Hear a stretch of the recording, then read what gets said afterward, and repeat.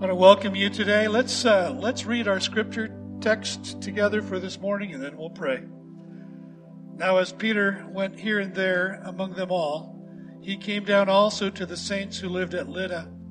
There he found a man named Aeneas, bedridden for 8 years, who was paralyzed.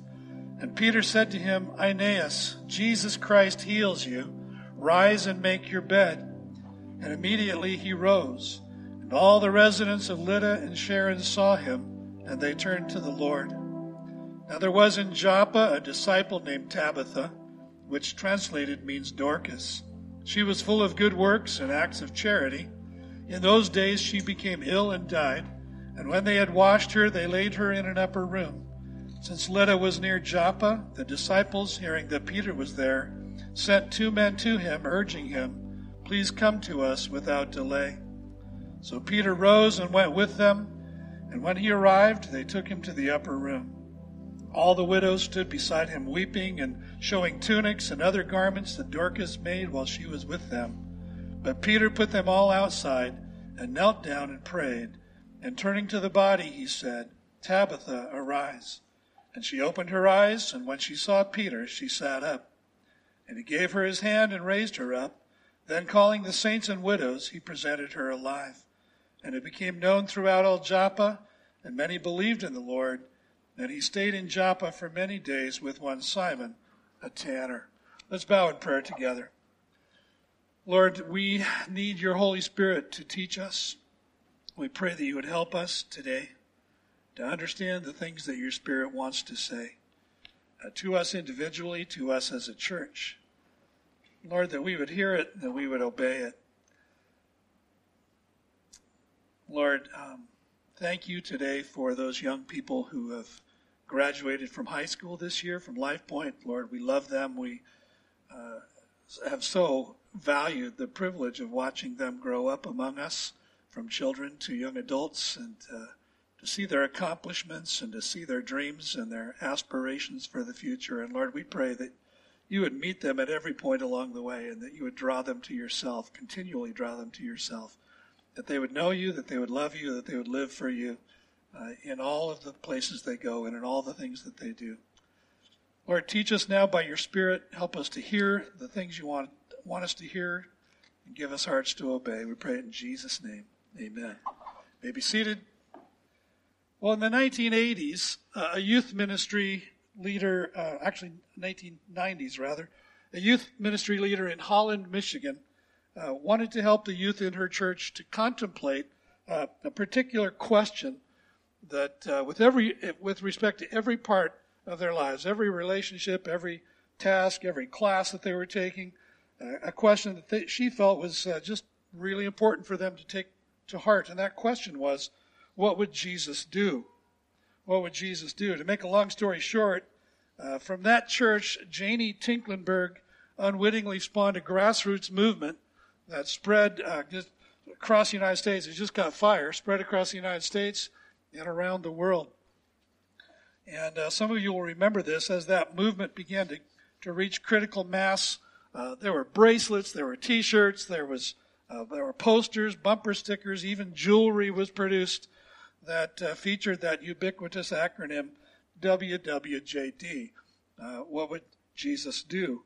And while the commercial demand has subsided a bit, that now well-known phrase hasn't gone away. I imagine that some of you may still have items that bear those 4 letters and a question mark. But the question, what would Jesus do, is hardly a new one. As far back as the 15th century, there was a Catholic monk named Thomas à Kempis who wrote a book titled Imitatio Christi, or The Imitation of Christ, in which he essentially asked the same question and then contemplated several pretty deep answers for everyday life and everyday relating. And then in the 19th century, Charles Spurgeon, a British evangelical preacher in London, published a sermon in which he just repeatedly asked the question, what would Jesus do?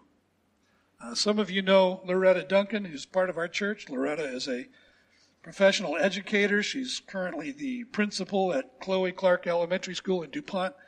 And she is well loved and admired by me and by my family. When our daughter Lauren graduated from Western Washington University and was experiencing her first few years of employment as a music specialist in the public schools, she reached out on many occasions for advice and for encouragement and sometimes a shoulder to cry on from Loretta as an experienced, seasoned educator. And Loretta was really there for her. So our family developed our new acronym, which was WWLD. What would Loretta do? And so far we haven't acquired a marketing contract, but who knows? But it actually comes up quite often in our family. It's kind of become one of those insider family jokes. As we're going to see this morning, the Apostle Peter clearly contemplated the question, what would Jesus do, as he went about fulfilling the ministry that the Lord Jesus had entrusted to him. Let's begin at verse 32 of chapter 9. Now as Peter went here and there among them all, he came down also to the saints who lived at Lydda. That first phrase, here and there, it literally means as that Peter was passing through all. That would be a literal translation. So I get the impression as I read verse 1 that Peter's just visiting small communities of believers throughout Judea, here and there, some of which probably had fled during the persecution that broke out against the church in Jerusalem under Saul, as is described there in verse 1 of chapter 8. And perhaps he was doing what Paul himself would later do, visiting churches, teaching, encouraging the disciples in each of those places. So Peter, as we meet him here, he's no longer in Jerusalem. In the latter part of verse 1, Luke tells us that he came down also to the saints who lived at Lydda. Now, when you read in the New Testament, came down, it's usually coming down from Jerusalem because Jerusalem is geographically the highest point in all of Israel. So he came down to the saints who lived at Lydda. So where's Lydda? Well, in the Old Testament, Lydda had another name. Its name was Lod, L-O-D. And it was one of the cities in the area of Israel, the land of Canaan in those days, that was apportioned to the tribe of Benjamin. Today, the modern city is actually called again by its ancient name, Lod. And it's about 10 miles southeast, give or take, 10 miles southeast of Tel Aviv on the Judean coastal plain. If you've ever flown to Israel, unless perhaps you were aboard a military flight, you probably landed at Ben Gurion International Airport, in which case you've been to Lydda, you've been to Lod, because actually the airport, part of the airport is built on the ancient site of the city of Lydda. I notice that Luke refers to the disciples at Lydda as saints, and the Greek word there is hagioi, or holy ones. And when God called you and you transferred your trust to Jesus Christ, when you were baptized with the Holy Spirit, the Spirit took up residence in your life, and you were, the Bible says, sanctified. That is, made holy. God set you apart as His very own for His purposes and for His glory. And that's what it means to be a saint. It means to be one of God's holy ones, people He has set apart, made new in Christ, set apart as His own treasured possession. It doesn't mean you walk around with a golden halo, around your head constantly, bumping into things and messing up your hair. That's not what it means. And it doesn't mean that you'll never sin again as long as you live. It doesn't mean that at all. It means that God has set His grace on you, that He's called you to believe in Jesus, that He's adopted you as His own son or daughter, that He's transferred you from the kingdom of darkness into the kingdom of His Son whom He loves. It means that it actually has nothing to do with what you do or I do. It has everything to do with what God does for us through Jesus Christ by His Holy Spirit.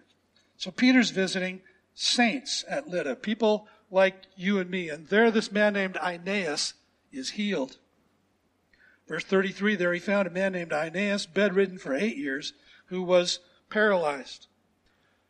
As part of, I've shared this before, but as part of my sermon preparation each week, I usually make a point, after having done my initial study of the passage, And as I'm kind of figuring out, okay, this is how I'm going to lay it all out, this is how I'm going to communicate this, I'll usually go and watch at least 3 sermons on YouTube from great preachers and just kind of see how they broke it all down and how they presented it. And I can tell you that this week I heard at least 5 different pronunciations of this man's name.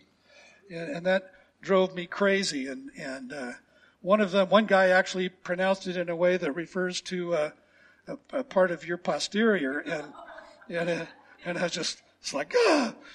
And so I did a little research and discovered here's the correct pronunciation, Aeneas. Let's just say that together, Aeneas. And that's free. You're going to sound smart at Life Group this week. His name means praise. What a cool name, huh? Aeneas, praise. And Luke tells us only 2 things about Aeneas' condition when Peter first laid eyes on him. One, he had been bedridden for 8 years. And second, he was paralyzed. Now, I don't know about you. I've never been in bed for 8 years. There are times when I feel like I'd like to be. But even when I had COVID, it was like that. Being in bed as long as I had to be in bed, that nearly killed me. So, 8 years, imagine that. 8 years, bedridden and paralyzed. Notice also what Luke doesn't tell us about Aeneas. He doesn't tell us whether Aeneas was a believer in Jesus. He doesn't tell us how Peter met him. Whether Peter just happened into Aeneas' bedroom one night. It was like, I don't know. Or whether others introduced them or Peter just, I don't know. But what he does tell us is what Peter said to him. And listen to what he says. Peter said to him, Aeneas, Jesus Christ heals you. Jesus Christ heals you. Rise and make your bed.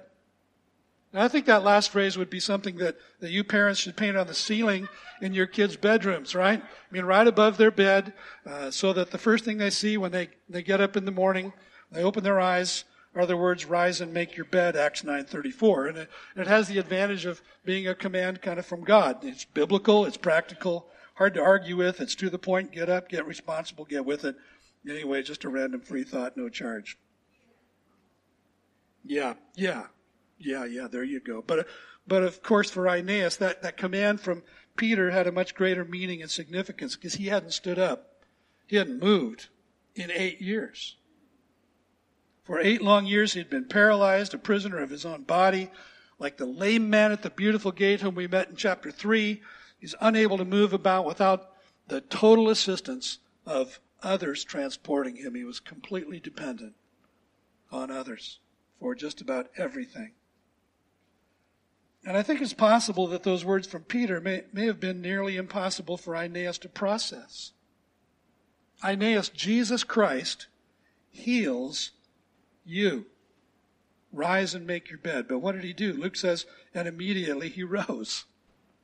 And all the residents of Lydda and Sharon saw him, and they turned to the Lord.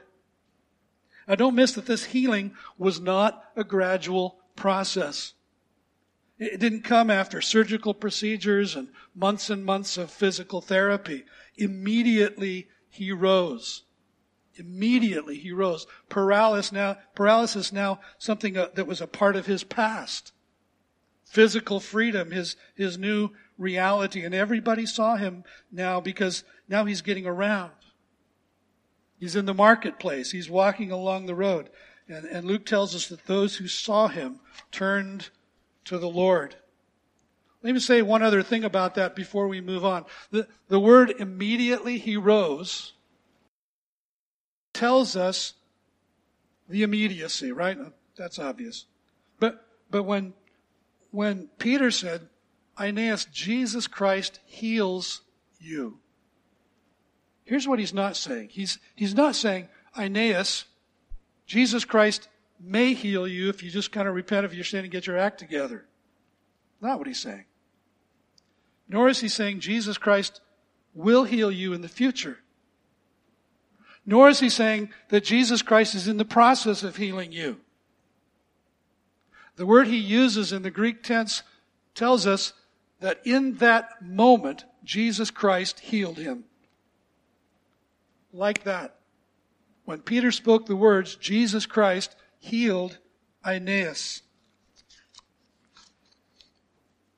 The second amazing miracle in this short passage is the raising of this woman whose name was Tabitha. What do we know about Tabitha? In verse 36, Luke tells us her name. Now there was in Joppa a disciple named Tabitha, which translated means Dorcas. Yeah. My thoughts exactly. So where is Joppa? Joppa is just northwest of Lod or Lydda. Today, Joppa is a suburb of modern Tel Aviv. It's called Jaffa or Yaffo today. When Marcy and I had the great privilege of being in Israel a few years ago, I remember on the first night we were there, we stayed in Tel Aviv and walked down so that we could put our feet in the Mediterranean and say that we had. You know, it's kind of one of those things. Yeah, there's our feet, they're in the Mediterranean. And we took a picture of our feet in the Mediterranean. But as we were standing there and having at that time recently finished a sermon here at Life, our sermon series here at Life Point through the book of the prophet Jonah, I stood there and looked down the coast at Joppa and realized it was here. This is where Jonah got on the boat, thinking that he could flee from the presence of the Lord. And Joppa is probably the most important seaport in all of Israel today. It's a major commercial port. We didn't get to go there because at the time there was unrest to the south, and so we didn't get to see most of southern Israel. But I saw it with my own eyes down the coast. You know, I've always felt kind of sorry for this woman, not only because she had died, but because of her Greek name Dorcas, you know, and I mean, what parent would give a child a name like that when shortened to a nickname, it comes out as Dork, you know, you can be, hey Dork, the rest of your life. But you see, that's only because I'm viewing her name through a modern lens. In fact, both the name Tabitha, which is Hebrew, and Dorcas, which is Greek, both those names mean gazelle. Or, if you don't know what a gazelle is, think of an antelope. It's very similar. And in ancient Israel, to be likened to a gazelle is to be described as graceful and as beautiful. And so I imagine that when she was born, she must have been a beautiful baby. And I think that her parents must have seen the brightness of her eyes, and that for some reason that's another thing that's associated with that name, bright eyes, and couldn't help but think of a gazelle. They gave her a sweet name. Luke goes on in his description of Tabitha and adds that she was full of good works and acts of charity. And this last week, as I was doing my sermon preparation, I happened to listen to a message from on this scripture text from Chuck Smith, the late Chuck Smith, the much-loved former pastor of Calvary Chapel in Costa Mesa, California, founder of the Calvary Chapel movement. And as he came in his message to verse 36, he related how when his own mother was dying, he would go and sit with her, just be present with her, hold her hand, talk with her.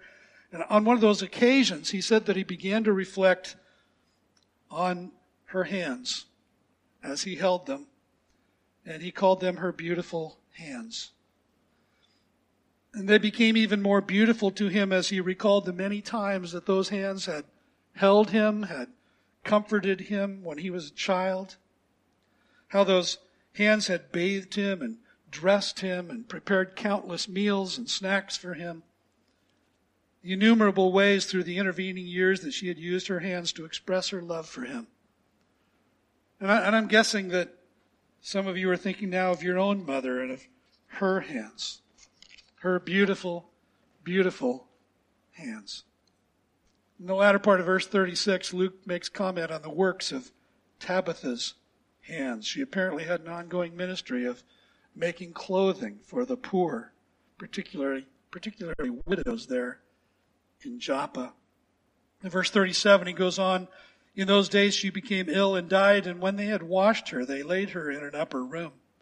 Since Lydda was near Joppa, the disciples, hearing that Peter was there, sent 2 men to him, urging him, please come to us without delay. So Peter rose and went with them.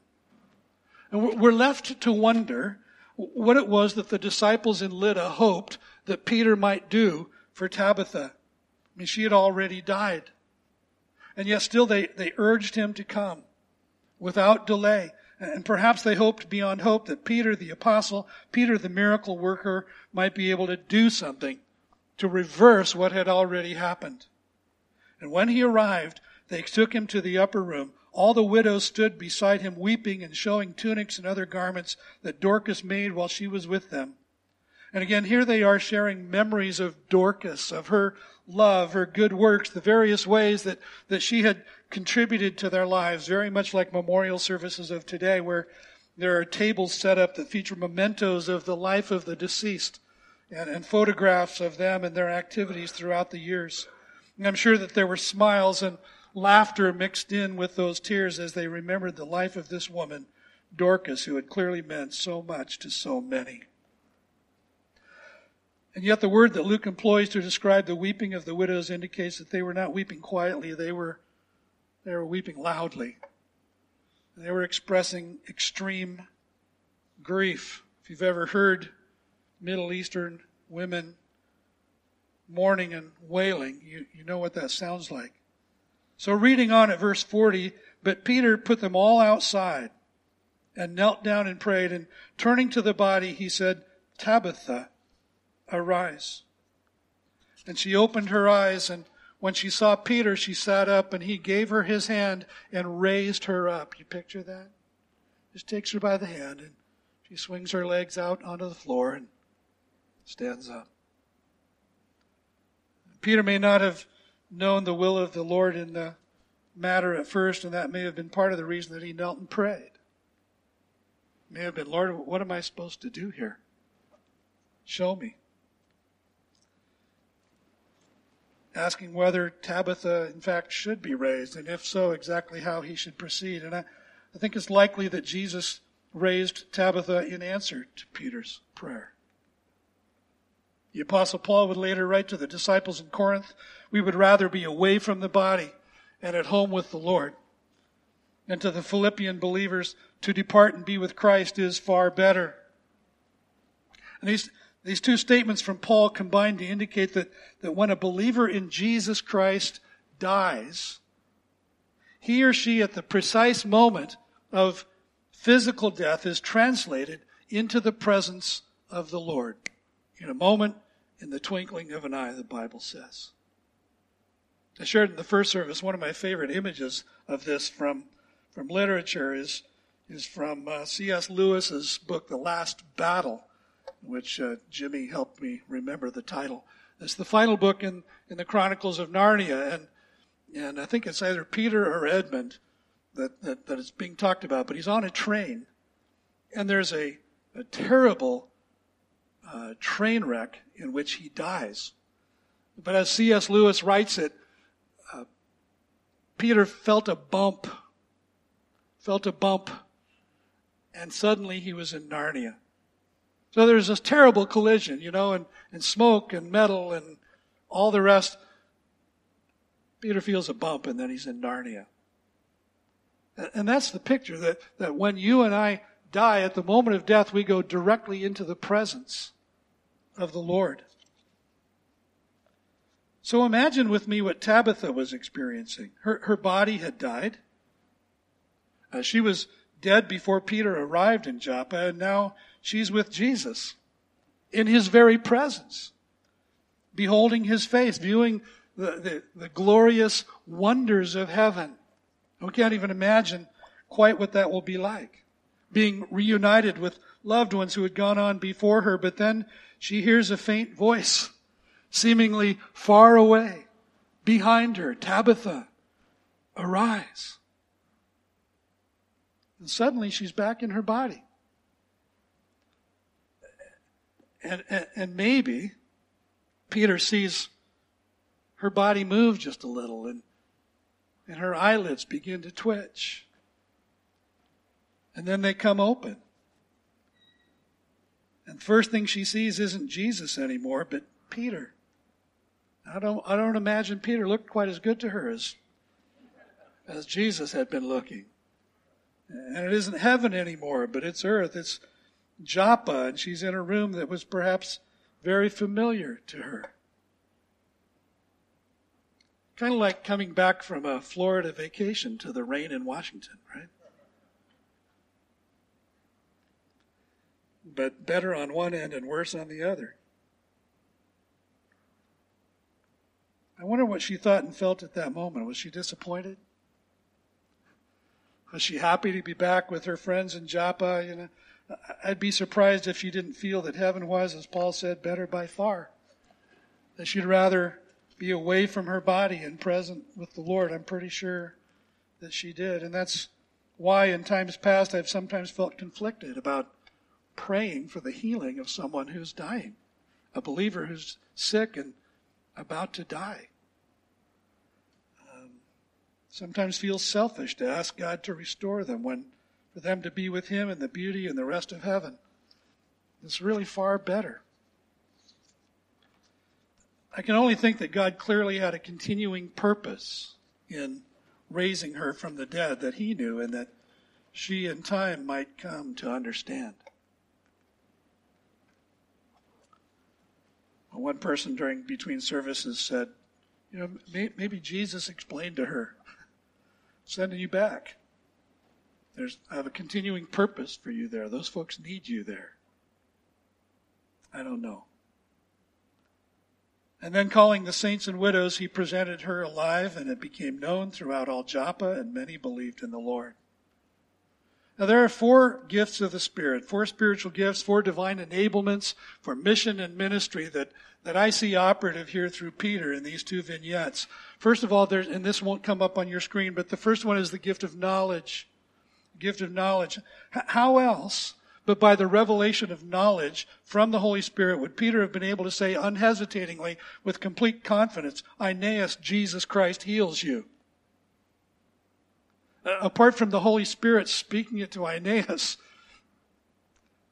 it would have come out as mere presumption, wouldn't it? How else would he have known that he should raise Tabitha from the dead? Secondly, there's the gift of miracles. Healing a paralytic and raising a dead woman to life clearly belong to the realm of miracles. God accomplishing something only He could do, but doing it through a human being. We know that the apostles were, on a couple of occasions, given commands to raise, not only to heal the sick, but to raise the dead. Third, there's the gift of faith. Peter had confidence that what he had revealed to him as his will, God would accomplish. And so he proceeded to minister the power of God in that confidence.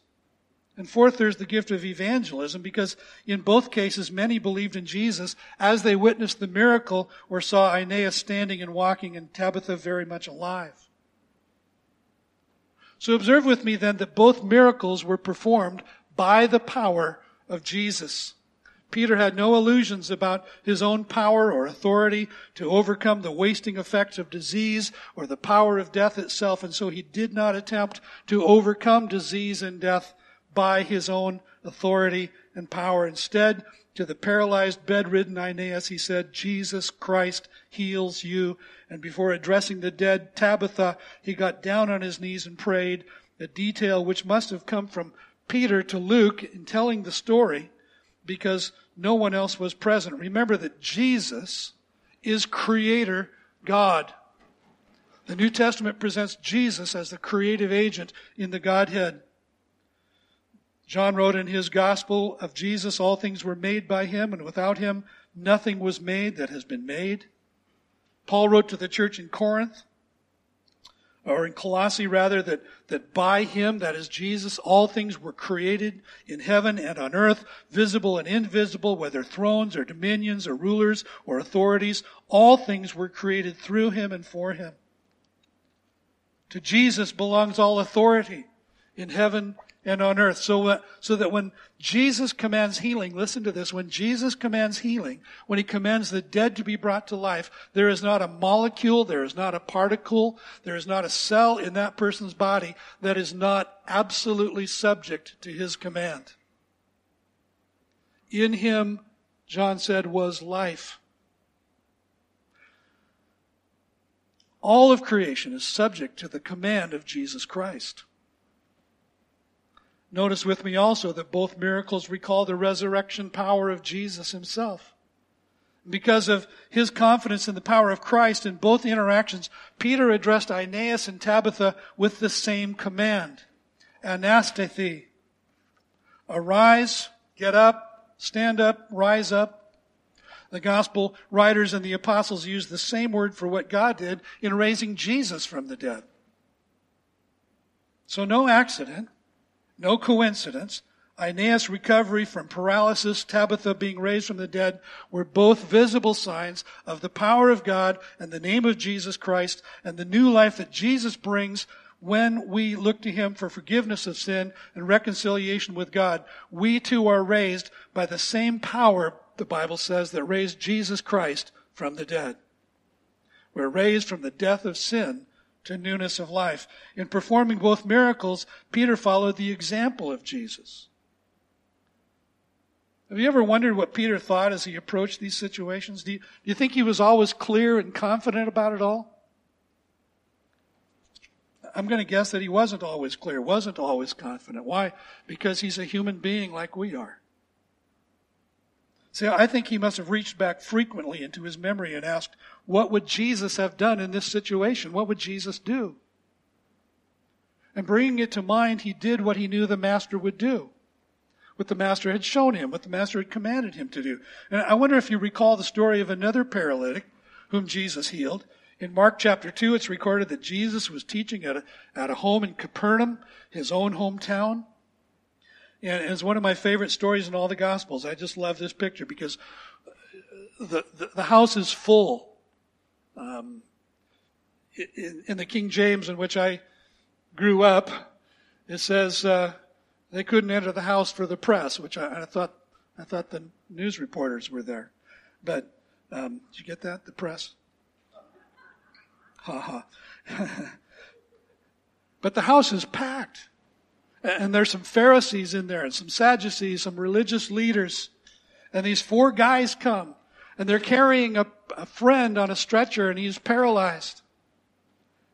And because the house is so crowded and because those 4 friends would not be denied, they climbed up on the roof of the house, tore the roof open, and lowered their friend on his bed right down in front of Jesus. And I just love the picture because you got these stodgy Pharisees, right? And they're all with the stern looks on their faces and they're, wondering about Jesus and they're testing him and they're all business. And at some point, a roof tile fell and hits one of them in the head or lands on his shoulder, and straw and thatch and stuff just starts falling, cascading down on top of them. And they look up. And here's these 4 guys waving, smiling and waving down through the hole in the roof. I wish somebody would make a movie about that. One of my favorite pictures. When Jesus saw their faith, Mark records, he said to the paralytic, your sins are forgiven. Now let's pick it up at verse 6. Now some of the scribes were sitting there questioning in their hearts, why does this man speak like that? He is blaspheming. Who can forgive sins but God alone? And immediately Jesus, perceiving in his spirit that they thus questioned within themselves, said to them, why do you question these things in your hearts?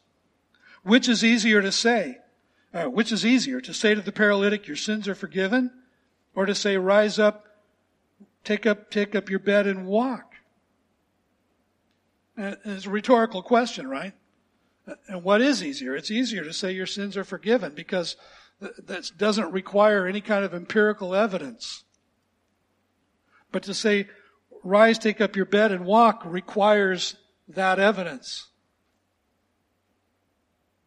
But, Jesus goes on, but that you may know that the Son of Man has authority on earth to forgive sins. He said to the paralytic, I say to you, rise, pick up your bed and go home. And he rose and immediately picked up his bed and went out before them all, so that they were all amazed and glorified God, saying, we've never seen anything like this. See, just as Jesus had said to him, rise, pick up your bed and go home, so Peter said to Aeneas, rise and make up your bed. In Mark 5, the story is recorded of a man named Jairus, a synagogue ruler who came to Jesus and pleaded with him to heal his little daughter who was very sick. But by the time Jesus arrived at that man's house, the little girl had died. And again, the people were weeping and wailing loudly. Well, let's pick it up at verse 39 of Mark 5. And when he had entered, he said to them, "Why are you making a commotion and weeping? The child is not dead, but sleeping." And they laughed at him. But he put them all outside and took the child's father and mother and those who were with him and went in where the child was.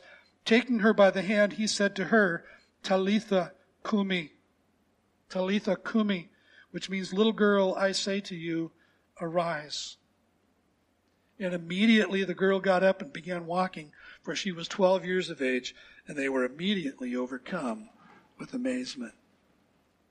And again, when presented with the death of Tabitha, Peter had to have recalled that day when Jesus raised this little girl who had died. And so just as Jesus had done, Peter sent the weeping mourners out of the room, and after praying, Peter again did as Jesus had done. The words he spoke were nearly identical to the words that Jesus had spoken. And many have observed that if Peter actually spoke these words in Aramaic on this occasion, only a single letter would have been different. Jesus had said, "Talitha kumi," little girl, arise. Peter said, Tabitha kumi, gazelle, arise. Finally, both miracles were resulted in people putting their faith in Jesus.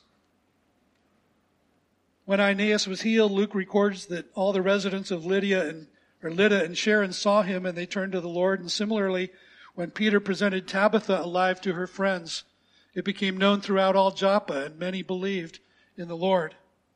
You might ask regarding Lydda, really, everyone believed in the Lord?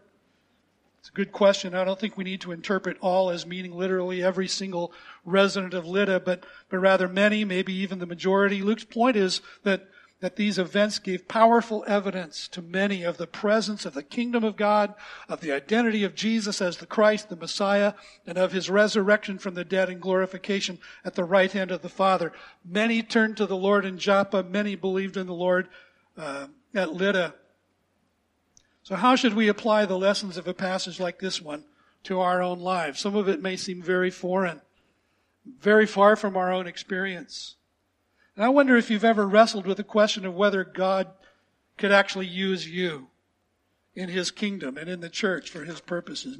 Maybe when needs are made known here at LifePoint or somewhere else for volunteers to serve in various ways, and you've felt the nudge of the Holy Spirit, you've hesitated because you're not confident that God could ever use you. And let me just share 5 simple applications that I think arise from this passage and that I hope will be encouraging and helpful to you. First of all, God uses people who are willing to go. God uses people who are willing to go. When I was a little boy, my parents were those kinds of parents that were always the last ones out of church on Sunday. So I spent a lot of time there. It might have been a predictor of my future career. But they would hang out, drink coffee with their friends and talk endlessly. Seemed endlessly as a child. Same was true of my buddy Rex and his parents. A lot of times it was his parents and my parents that were drinking coffee and making us crazy. And one of the ways that I remember making use of that time with Rex was to get inside his parents' Studebaker. That's a car for those of you who are younger. Studebaker. And we would pretend that we were Batman and Robin, or the Green Hornet and Kato, or some other superhero. And that Studebaker would, in our imaginations, become the Batmobile or a rocket ship, or who knows what. And we would play out all kinds of imaginative scenarios. But here's a little newsflash: that car never moved. We were in it. We were imagining it moving, but it never moved. It was fixed in one place, which is a good thing with 2 little boys in it. So, something I've never forgotten is that it is impossible to steer a parked car. Have you ever observed that? It is impossible to steer a parked car. You see, God is willing to do the steering in our lives if we'll just turn the ignition, we'll just turn the key. and shift out of park into drive. Even neutral is better than park at that point. See, it's been said that God doesn't call the qualified, instead He qualifies the called. And if you're willing to allow God to use you when He calls, He will provide everything you need to accomplish His will for you, in you, and through you. He'll provide the fuel, He'll provide the guidance. And Peter encountered Aeneas and Tabitha because he was in motion. Because he was available to the Holy Spirit to be used by Him. God set the appointments. Peter discovered them. Peter encountered them. And that means you'll never know until you go. You'll never know until you go. You'll never know what. You'll never know whether God will use you or how He will use you or when He will use you and with whom He will use you. But listen, if you're available and you're willing, you'll find Him at work in you and through you. God will never force your cooperation. He's a gentleman like that. And His Spirit who lives in you, though, will prompt you. He will lead you to the places and to the people He wants you to serve and to influence. In the same way, if you don't or won't pray, if you won't seek His will and His ways, you'll never experience the thrill of seeing God answer your prayers. You'll hear about it from others. You might see it happening through the prayers of others, but never through your own. But if you will seek His face, seek His will for your life, His hand on your life, you will have the opportunity to see Him do things that you could never imagine that He would do through you. And many of you have identified what we're just calling your one here at LifePoint, your one. That one person for whom you're praying that they will come to personal faith in Jesus Christ. But you may never see that come to pass if you won't pray. You may never see that come to pass if you won't speak up when opportunities arise, when they present themselves. When in doubt, do what you have seen Jesus do. And of course, you haven't seen Jesus Himself with your own eyes. You will someday. I hope, I pray. But until then, you see Him in the pages of His Word, the Bible. Familiarize yourself with what Jesus did during His earthly ministry, how He did it, and to whom, for whom. And then seek to pattern your ministry after His. That's what Peter did with Aeneas and Tabitha. Look into the pages of the Gospels and ask yourself, what would Jesus do? In the situations, in the relationships, in the circumstances in which you find yourself. What does His Word tell me I should do? And then do that. Do that. Trust in His power and not your own. Trust in His power, not your own. I read this week that someone decided to offer a witty, concise answer to the question, what would Jesus do? It came out as frog. F-R-O-G. Fully rely on God. Fully rely on God. And that's what we see Peter do. Peter never claimed to be Aeneas' healer. He said, Aeneas, Jesus Christ heals you. When Peter and John encountered the lame man at the beautiful gate of the temple, whom we met several weeks ago in chapter 3, the lame man asked them for alms, for a financial contribution. Do you remember Peter's words? He said, I have no silver and gold. I never carry cash. Will you take a credit card? No, he didn't say that. I have no silver and gold. But what I do have, I give to you. In the name of Jesus Christ of Nazareth, rise up and walk. And Peter took that man by the hand, lifted him to his feet, and immediately, as in the case of Aeneas, he was healed and he began to walk, and it says he began to leap and to praise God. And this man had been paralyzed his entire life for over 40 years. That man, like Aeneas, was healed in the name and by the power of Jesus Christ. In the busyness and pressure of daily life, it's so easy to forget, isn't it?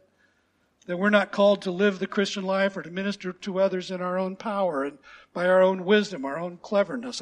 I've tried that, trust me. It's exhausting. It's exhausting. Everything that God will ever call you to do is to be done in the name and by the power of Jesus. And when we do, we can truly give God the glory for the outcomes. The no longer lame man at the beautiful gate didn't go walking and leaping and praising God or praising Peter and John. He praised God. When the residents of Lydda saw that Aeneas had been healed, they didn't praise Peter, they turned to the Lord. And when the residents of Joppa saw Tabitha, whose death they had bitterly mourned, very much alive and well, the news traveled like wildfire, and many believed. Not in Peter, but in the Lord. Now, I'm sure that Peter received all kinds of gratitude and affirmation and high fives, but Peter's goal was, as ours also must always be, to bring honor and glory to Jesus Christ. Our goal must not be for people to be impressed with us, to kind of think we're something great,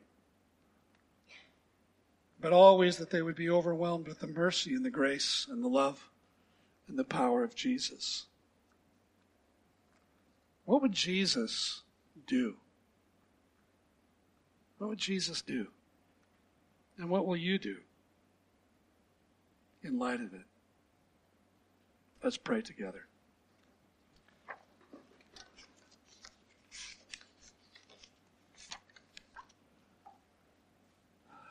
Lord, thank you for these two little vignettes, these little stories of big things that you did that brought incredible change, brought transformation to the lives of Aeneas and to Tabitha, to all of their neighbors and their friends and all the members of the church and their families. And it's so easy to read over these little stories and not to read into them and to really dig down into them. Thank you for this. And Lord, thank you that you trained Peter. Impulsive, foot in the mouth Peter was always going out in front of you, and yet a man that you humbled and a man that became so useful to your kingdom. Lord, let us in our lives be like Peter. Let us ask, what would Jesus do? And then understanding that, to do it, to implement it in our relationships and in the encounters of our lives. And we pray it in Jesus' name. Amen.